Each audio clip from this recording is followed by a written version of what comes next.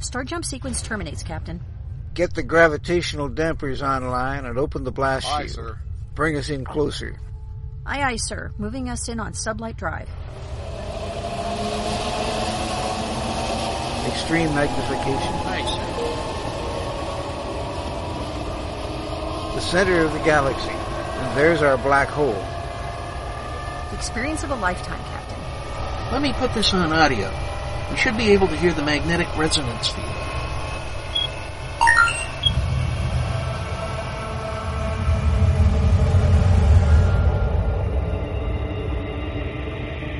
This is it, ladies and gentlemen. The edge of time and space, where the impossible can happen. Welcome to the Event Horizon.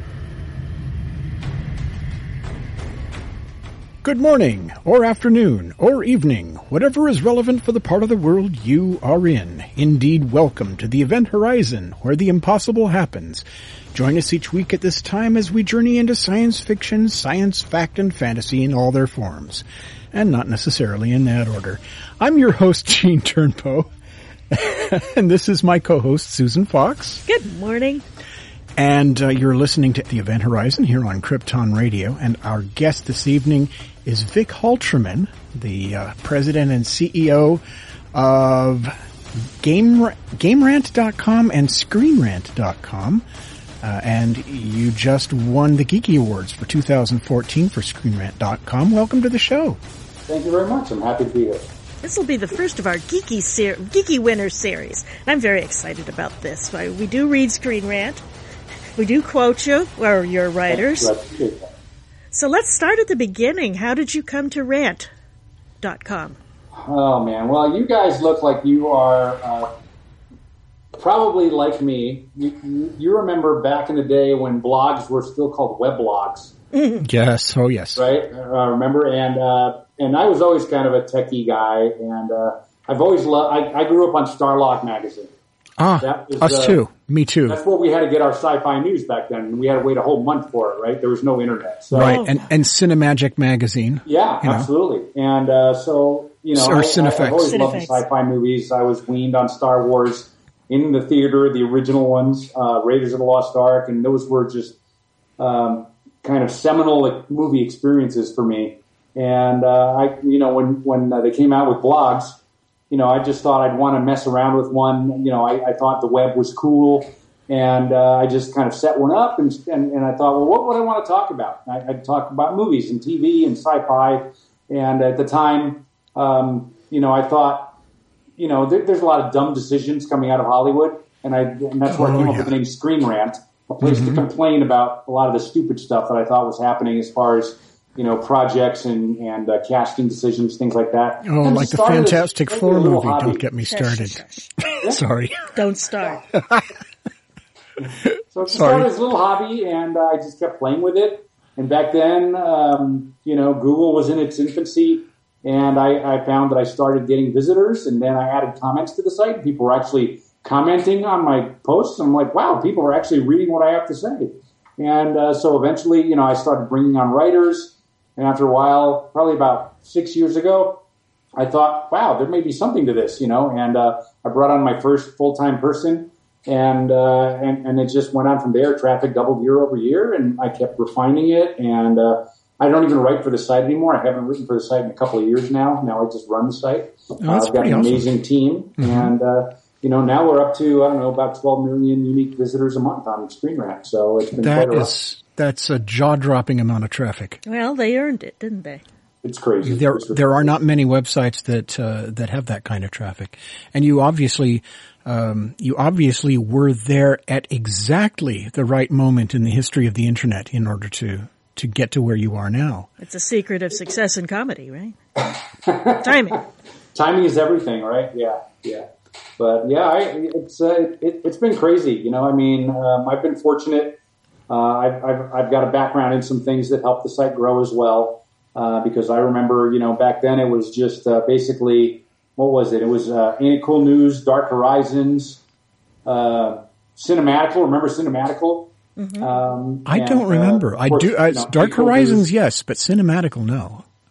No, they were a player back in the day, and they got bought by AOL. and within about 6 months, the site ceased to exist. So that's probably why I don't remember it. Yeah, but they've all gone on to different gigs, and all the guys who were the key people there, they've gone on, and they're gainfully employed in the same genre. So, all right. And then, when did Game Rant? Well, Game Rant, I thought, if we could do this with movies and TV, why not with games? And one of my key people on Screen Rant, Rob Keyes, he's an avid gamer, and he thought he could take it on, and so we launched that. It's been a little slow going. Sorry, that was my phone telling me that. That's all right. So we made a go of that, and it's been a little slower to grow, but it's gaining some traction, and it's a good site, and I'm going to start paying more attention to it. Sadly, I will freely admit it's been kind of like my redheaded stepchild. I haven't really paid as much attention to it, but that's only been because I'm not a gamer, and I've only, as I mentioned to you guys before the call started, I only just recently bought my first console, and I'm a Destiny addict now. And so now I've got a little bit more insight into gaming, a little tiny bit more, and I'm going to get a little more involved on there and see if I can grow it some more. Well, it's our 16-year-old is going to be very interested in Game Rant. Oh yeah. Well, I think just about every 16-year-old boy is these days. When I was a kid, we all played D&D. We all played D&D, and we all, it was like the latest book to come out from Macmillan Press, and that was our social lives. Oh yeah, I know. I remember going to the arcade with a roll of quarters, and I wouldn't leave till I'd exhausted the entire roll. That's a hot date. To my teenage self, that was a definite good hot date. Yeah. We're dating ourselves big time here. Yeah, we kind of are, but too bad. You know what? Geek girls and geek boys come in all ages. If we're dating ourselves, doesn't that make us all hermaphrodites? Or very lonely. I rarely leave my house. So. Well, you rarely have to anymore, now that they've come up with grocery deliveries. That's true. Amazon even delivers groceries now. So do they really? I didn't know that. Yeah. So, kind of 21st century. For sure. Totally. So, what catches your eye these days in terms of the motion picture industry? What do you think? What do you think's going right, and what do you think is going wrong? Oh boy, right's a harder question. Yeah, these days, I'm afraid so. In a world where Marvel has really redefined the summer movie experience. I mean, they've just done such a phenomenal job, and DC is desperately trying to play catch up. And I don't know if they're going to be able to do it. We'll see. I mean, you guys are aware. A few weeks back, they made this massive announcement of, I don't know, it must have been like 20 movies they were going to release, and they projected it all the way out to 2017 or something. And that's all snake oil, because all it takes is one of those movies. I mean, if each one is predicated on the success of the previous, all it takes is one to tank an entire line of productions. Yeah, but they're not going to have a Green Lantern, kiddo. Their movies have had a different approach than Marvel's, but their movies have been very successful. I mean, all the Dark Knight movies made a ton of money. That's true. The Superman movie did very well, despite a lot of contention among the fans. I think Batman vs. Superman is just going to do insane at the box office, and they just announced a director for Wonder Woman. They've got all we heard that was we couldn't confirm that one. We thought that I think it's confirmed. Sadly, I'm more of an operations guy now. I don't stay as on top of movie news as I used to, but I know there was a female director, which is cool. Well, I know they were talking about signing her, but until it's signed. Yeah. Okay. You guys may very well be more on top of this than I am. I don't know. Yeah, we're really meticulous about attributions. If it comes from another website. Sure. But you know what really surprised me was Guardians of the Galaxy. Because based on the concept, like 2 years ago when we started covering it on the site. It wasn't that big a comic book. What were they thinking? Yeah, a raccoon with a gun? What? I mean, how are they going to make that work in a movie? And but it was probably the most fun I've had at the movies all year. And they did a phenomenal job with it. I mean, Marvel, they just can't seem to do wrong. Captain America this year was probably one of my top 5 movies. I mean, I absolutely Love that movie. I mean, I'm an older guy, right? I don't go to the movies more than once generally. I think I went to the theater 5 times to see, Captain America this year because I thought it was that awesome. Wow. Yeah, I mean, that's an endorsement. They do such a great job, and they do. They dial down the comedy for some, they dial it up for others. They make it more fantastical for some. They make it less for some. I mean, those guys. I mean, they're on a run. They're on a run, and I really think they've set the bar. I'm hoping DC does great. I mean, I'm really looking forward to Superman versus Batman. What DC needs to do to fix it all, in my opinion, is to get the people who write their animated films to write the live-action features. Right? Those guys, they are so much better than they need to. Bruce Timm, hello. Bruce Timm. Yeah. Paul Dini. Who's in charge of a Batman movie, for God's sake, right? For heaven's sakes, know, absolutely. Right? Yeah, it's crazy. Well, and so I don't know. The problem that I see with the DC movies, and this is, just from my personal point of view, is that they monkey with it. They monkey with the foundations of the characters to the point where you're not sure if this is really a direction that they really ought to go. WWSD, what would Superman do? Yeah, what would Superman do? Superman would probably definitely not be involved in a story with a kid out of wedlock, for one. Let's not even talk about that one. That movie doesn't exist to me. Well, Brandon Routh's a nice boy. He did such a good job, and he was channeled. He was channeling Stalker. That works really great. Yeah. Ew. That's what you need, a stalker with X-ray vision, right? Yeah, that one. And but basically DC has been, they've been playing a little more fast and loose with their characters. And they end does not kill. He'd have thrown him back in the Phantom Zone in his underwear, but he wouldn't break his neck, for God's sakes. Yeah. Well, the thing you have to keep in mind with DC is, they launched their characters like 20, 25 years before Marvel did. So Marvel launched all their characters in a more contemporary era. So it doesn't take as much fiddling with the Marvel characters to make them fit, the 21st century. Whereas, Superman and Batman, it was, back in the 30s and 40s. Mm-hmm. So it takes a lot more to bring that up to date because those origins and those sensibilities just don't work with modern day audiences as well, I think. You have a very good point. I hadn't thought about that aspect of it. Those their main characters are 20 and 30 years older than Marvel's. Yeah. You can make it, most of the major Marvel characters were early 1960s, with the exception of Captain America, which, obviously goes back to true. Well, they didn't create Captain America relevant for today, without making him come across as, the prototypical Boy Scout, where they seem to have a harder time doing that with Superman on the DC side in the movies for some reason. And I don't understand. I mean, they just seem to be... They make farm boys now. Come on. They just seem to be hitting the gritty button when they can't figure out how to solve the plot problem. They go for the gritty problem. They go for gritty because everything's gritty. So they figure, let's camouflage it and make it look like everything else, and then people will buy it. Meh. I'll take gritty over Green Lantern, though. I'll tell you that. Yeah. It's just a sad sigh. I love Green Lantern. It had so much potential. And it was. I mean, I loved parts of it, but overall, as a film, it was kind of a belly flop, wasn't it? Yeah, well, the thing is, there are some things that and we have these arguments on a site all the time. There are some things that just don't translate well from the comic book page to the movie screen.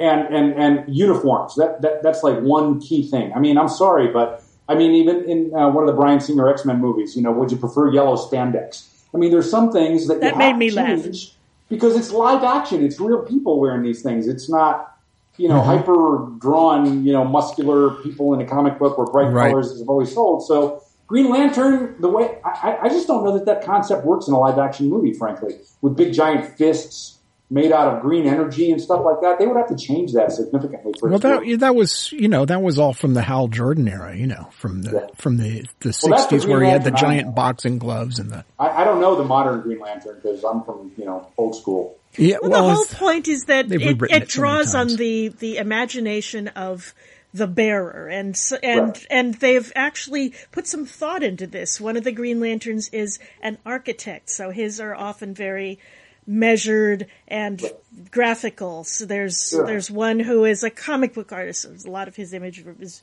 very comic booky. Yeah. In the movie, Hal Jordan was a sports fan, so a lot of it was sports metaphor, and I kind of dug that actually. Yeah. Baseball bats, things. But the bigger problem is that they write each one of these movies to be a standalone, and they don't think about how it's going to work with the rest of the films. And they did the Green Lantern film, and they did the Batman films. And they've rebooted Superman. I've lost track of how many times. And they're not thinking about how all of these mesh together into the same universe. Well, the whole point is they didn't. Yeah, it didn't. They weren't intended to. That wasn't their plan. Yeah, that wasn't original. It is now, and now they have a huge problem. Because they see how it works for Marvel. Marvel, that was their plan from day one, apparently. Mm-hmm. And it was a brilliant plan. And DC, they never thought about it. They were like, we got standalone Batman movies, we got standalone Green Lantern, standalone Batman, and then Superman. I'm sorry, and they never saw that this could lead to a shared universe. And now they're finally getting it because now they see how Marvel's been doing it for years. Yeah, except now they're playing a game of catch up. Yeah, and it's a rather clumsy game of catch up because, as you said, they didn't think about it until they saw Marvel doing it. Yeah. So now they're in a position of Me Too. Yeah. Instead of creating something. I'm really, really looking forward to Batman versus Superman. I am so looking forward to that. I'm hoping they don't screw the pooch on that one. I hope they do a really good job because I'm very excited about that. And it all comes down to, I am reminded of the 2009 film, I Am Legend with, Will Smith. Yeah. And that apocryphal poster. There's a long shot early in the film of Times Square with the grass growing. Batman versus Superman. And there's a Batman and the Superman on the screen going, world's finest. That was great. Going, well, that's science fiction. That'll never happen. It took a while, but they're doing it. And then you have problems where one studio doesn't necessarily own all of its own characters anymore. Well, that's a problem for Marvel big time, isn't it? Yeah. Oh, geez, yes. The descriptions of every day I wait to see what stupid thing they've done to the Fantastic Four. Let's just call it 4. They're not very fantastic anymore. Yeah. And Dr. Doom is a blogger. I have no expectations for that movie. Shoot me now. Yeah. Shoot all of us now. Put us all out of our misery.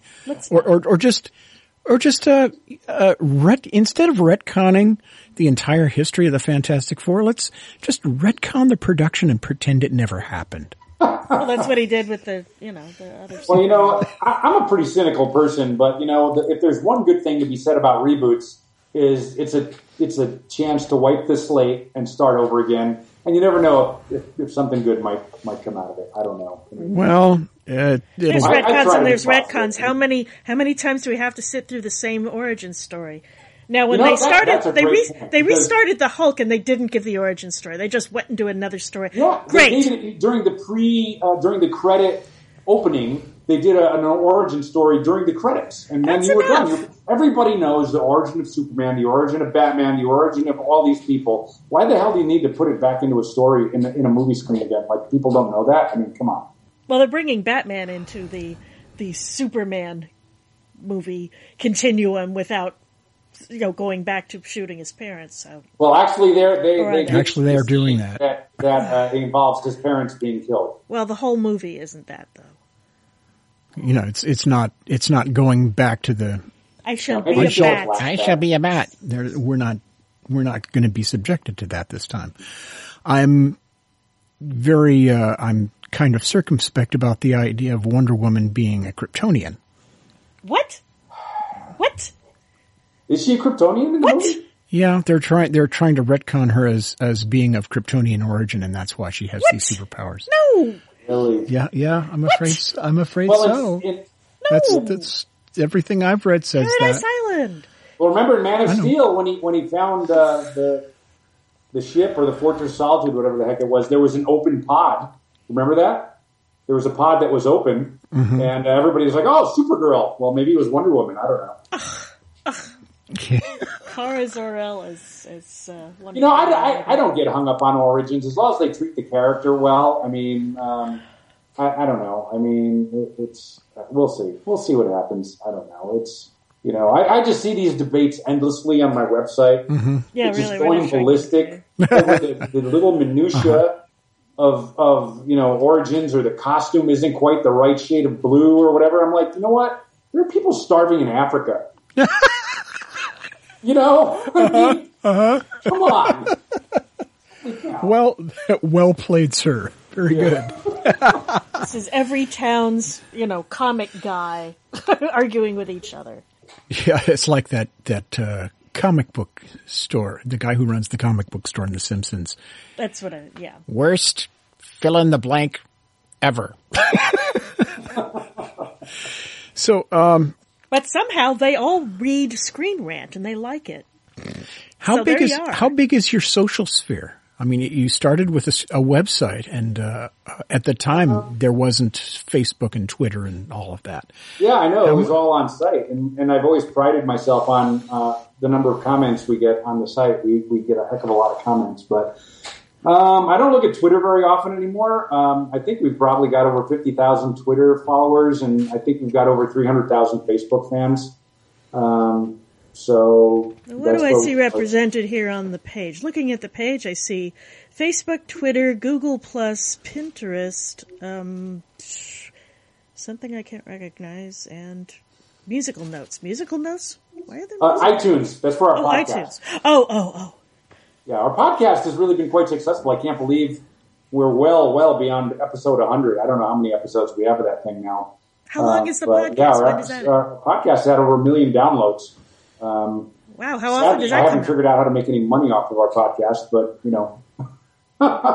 but people love our podcast. Well, it's sort of a value-added thing. Yeah, that's all it is. Really, Krypton Radio doesn't make a lot of money off the Event Horizon either, but it is an important show for us, and it brings in a listening audience that had been sort of left dangling in the breeze for a long time.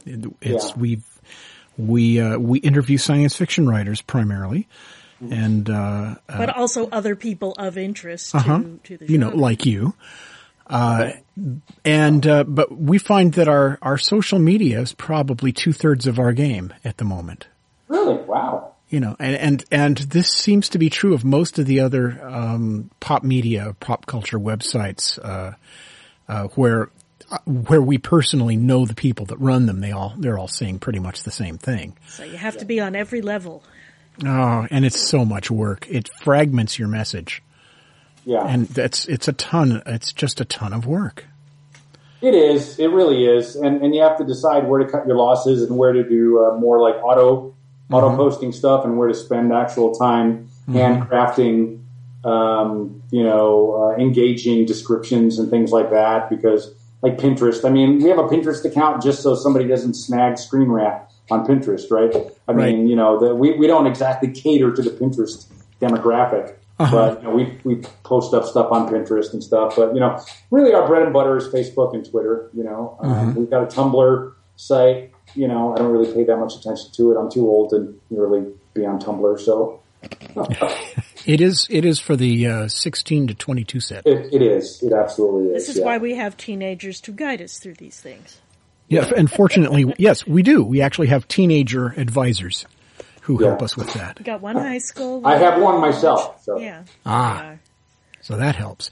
Yeah. So how much input does your teenager have on what goes on? You know what? Really, not much, because she thinks I'm doing an awesome job already. So okay. Yeah, but if she goes home, my entire crew, they're like 30 and below. So they're all plugged in, and I listen to them and follow their lead now on stuff, because I every day that goes by, I get further and further beyond the target demographic. So keeps you young. I really kind of let them take the lead editorially. I mean, I actually sent them an email today giving them kudos on what a great job they're doing and saying basically on the content side, I feel like if I could get hit by a bus and the site would go on because they totally have that side of things handled. I very rarely stick my nose in their business over there because they're doing such a great job. That's superb. That's the best praise ever, isn't it? That is. How many people on your staff now? Oh man, total I've got close to 30 people. A lot of them are part-time. But that's about this. You might be interested to know that that's about the same size that Nerdist Industries has. Really? Yeah, and they have about 500 times of Screen Rant. and they have, but they're doing it all with about 30 people. Yeah. Wow. Yeah. Well, when you have they're investor getting paid. Backing, it's a lot easier to get things done at a higher level. So I'm totally bootstrapped. Cash in, cash out every month. I've had to grow it organically. So boy, that sounds familiar. Yeah, right. So, look at the dog. Yeah, that's for our listeners at home, we are talking to Vic Holtreman of ScreenRant.com and GameRant.com. You're listening to Krypton Radio, and this is episode 80 of the Event Horizon. And the snarfling that you're hearing is our dog Nemo. Who has picked this moment to come up for some cuddles and playtime. And that's pop culture for any generation. It's Little Nemo, it's Captain Nemo, or it's Finding Nemo. There you go. So, yeah. Anyway, to continue on that vein, where do you think the major vulnerabilities in the modern pop culture motion picture industry? When an animal kicked. That sounds like the Penguins of Madagascar. That actually goes back to an old joke about the first Star Trek movie that was so long everybody was demanding a shorter version. They called it Star Peck the Motion Pigeon. Who said that? I don't remember that. A lot of fans. Okay, you're strange. Okay. I'm sorry. The question was, where do you think the modern pop culture motion picture market's vulnerabilities are right now? Oh, brother. You don't ask small questions. Geez, I don't know. I mean, for a while I thought that superhero movies were kind of reaching the saturation point. But as long as they keep making them well made, making them good, and I mean, I don't know. I mean, people can get tired of sequelitis, and the one thing that really gets on my nerves is when they keep mining our childhood for movies ideas. Keep going back to the '60s, to cartoons and TV shows and things like that. I wish I'd see some more originality. But I saw something recently that was a box office report, and it showed how much money sequels and remakes do compared to original concept movies. And it just, they blow original concept movies out of the water box office wise. So I can see why that explains studios keep going back to that because that's where the money is. And frankly, if you cut everything else away, movie studios are in business to make money, not to make art. Mm-hmm. So, Susan, I think I should start working on that script for My Mother the Car. Oh, what do you think? I'm telling you, dude. That's it. George Clooney is squiddly diddly. Warner owns the whole Hanna-Barbera, rack there, wacky races.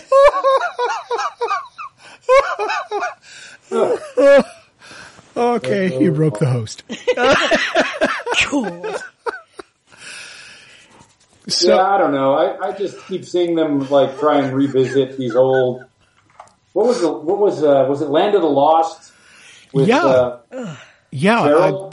a matter of fact, I worked on that movie. Well, did you really? Yeah, I worked at Rhythm and Hughes. You were too young to have worked on the show. No, I was too much. That was 40 obviously. years ago. But I worked on the motion picture. I worked in the training department at Rhythm and Hughes, and we did all the animation and visual effects for that. Really? See, I didn't know that. It's a small planet, a really small planet. Yeah, I guess. Yeah. I think there are 40 people on the whole planet. I didn't even see it, but when I read about some of the stuff that was in there, like, sexual innuendo jokes and double entendres and stuff. I'm like, no. Seriously? This is what they put in this movie that was based on a show I enjoyed as a child on Saturday mornings? It's just, that was actually science fiction. I mean, it was cheesy, but it was well scripted. It was time travel. It was time travel. There were alien races, alien technologies. It had a story arc, which was unusual for shows at that time. And everything made sense. Yeah. Everything held its context. And, David Gerrold wrote all of that. Well, really? He's doing a panel on it this coming weekend at LostCon. We'll have to report on that later. He wrote the novelizations of the old Star Trek TV episodes, didn't he? No, that was, James Blish did most of those. Oh, that's right. I used to love reading those. Okay, David. Yeah, we've got a few of them. Several authors did those, but James Blish is the one that comes to mind. James Blish did the ones for the original series. Yeah, I used to love those. Alan Dean Foster wrote them up and mightily expanded upon the Star Trek animated episodes, and that kicked off his career as doing film adaptations. He is one of the worst kept secrets in fandom is that Alan Dean Foster ghost wrote the original Star Wars novel from an earlier version of the script, which is why some people are not named what you think they should be named. Star Killer and all that. Well, and wow, I did not know that. That's okay. Every now and then. I mean, we're usually in tune, and every now and then she comes up with something I've never heard before and that I didn't know. So, let's see. I'm trying desperately to hold my own here because I'm so outside of movie news loop right now. You know what? You say that, but we're really interested in, how you started it and how you keep it going, and that you keep it going. There are no age lines here. Nope. You're holding your own in a world of under 30 geeks, and thank you very much. Good for you. So let's see. It looks to me like Screen Rant is sort of a mature product at this point. Do you have plans to do any other rants? Any other rants? Well, you got Scream Rant, you got Game Rant. You could do anything. People have asked me that before, and I just don't have the energy for it. Fair enough. I mean, these days it's so hard without investment banker backing to launch a site from scratch and grow it. I just don't have the mental or emotional energy to do that. I mean, I'll just stick with Screen Rant and Game Rant for now. I don't have it in me. I don't have the passion to start up like a comics rant or something like that. But so I'm quite satisfied with what I have going on right now. Could be anything. Soap rant, hip hop rant. Oh yeah, that's right up my alley. Well, but you obviously know how to hire the right people with the passion for it. Yeah. Well, it's been a lot of fun talking to you, Vic. We've really appreciated having you on the show this evening. You've been listening to episode 80 of the Event Horizon on Krypton Radio. And our guest this evening has been Vic Holtreman, the president and CEO and creator of Screen Rant and GameRant.com. Thank you so much for joining us this evening. It's been great having you. Yeah, thanks so much. It's been fun. I really appreciate it. See? I told you it'd turn out good. You have just heard episode 81 of Krypton Radio's weekly production of The Event Horizon for December 6th, 2014. Our guest has been Vic Holtreman, creator and SCO of ScreenRant.com and winner of the 2014 Geeky Awards for Best Website. Your hosts have been Krypton Radio station manager Gene Turnbow and our executive producer Susan Fox. This episode will air again on December 7th, 2014 at 4 p.m. Pacific and at various times throughout the coming week. See the Krypton Radio website at KryptonRadio.com for show times in your area. Once all the air times have passed, you will find this episode and others as downloads at the Krypton Radio website and on iTunes and Stitcher as podcasts. The Event Horizon title sequence was written and produced by Gene Turnbow. The science officer was played by Mark Schurmeister. The engineer was played by Christian B. McGuire. The navigator was Christine Cherry, and the captain was voiced by legendary science fiction writer Larry Niven. Our production manager is Kat Carter, and sound engineering was done by Gene Turnbow. This program and its contents, except where provided by others, are copyright 2014 by Krypton Media Group, Incorporated. The Event Horizon. It's sci-fi for your Wi-Fi.